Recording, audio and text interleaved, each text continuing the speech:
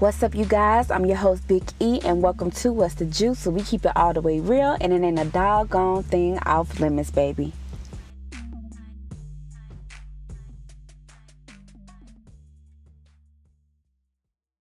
All right, y'all. Today we got a horrific story coming out of Dallas, Texas. A man by the name of Ashton Nirose. I hope I'm saying his name right. If I'm not, please correct me.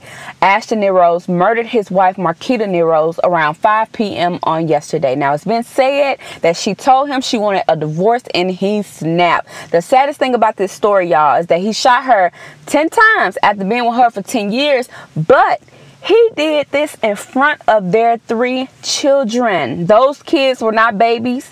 They're between the ages of 4 and 12. For sure, 2 of the 3 are definitely old enough that, you know, they're definitely going to remember this down the line. And I pray that all of them get the mental help that they need. Now, we don't know much about this story or the people involved because, like I said, this just happened not even a full 24 hours ago. But what I did decide to do was go on Ashton's Facebook page to get a glimpse of, you know, the kind of person he was.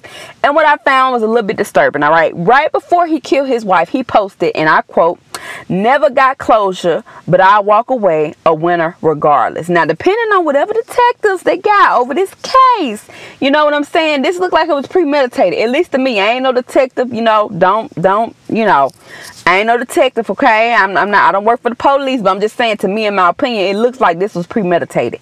He didn't just snap. He also said on his Facebook page that he was trying to rebuild from scratch, which can mean that he wanted to get rid of his wife and start over. Now, there are people in the comments that say they know him, and they said the couple was the definition of goals. What I tell y'all about looking at folks talking about, oh, they goals, this relationship goals, this love goal. What I tell y'all about that shit, because you don't know what goes on behind closed doors in these people's lives. You do not know.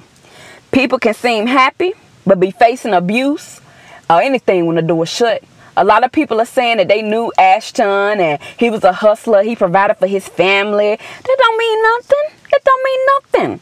Someone can financially provide for you and still bust you across your head, cheat on you, and dog you out. It does not matter. And for the people in the comments telling me, oh, you know, he ain't like that. That's what you thought. But what we know for a fact is that he killed his wife in front of their kids, and his ass needs to be locked up.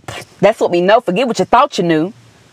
People, if you don't believe nothing else I tell you, you don't hear nothing else I tell you, remember this and know this for a fact. If somebody want to leave you, let them go. If they don't love you no more, let them hit the door. It does not get that serious. I don't care how long you've been with the person. I don't care how much you love the person. I don't care how many kids you got with the person. I don't care. Because now, since somebody didn't have no balls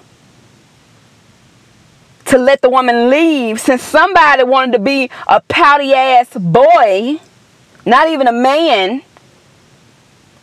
these children got to grow up without a father and without a mother. And they'll probably be in counseling for the rest of their lives trying to cope with what happened. And that is not fair. If you are in a violent relationship and you know that person crazy as hell, wait until your partner goes to work, pack your bags, take your kids, and leave a goddamn letter. And I said what I said. I'll let you guys know more information as this story unfolds. Until then, this is What's the Juice. I'm your host, Big E. Peace.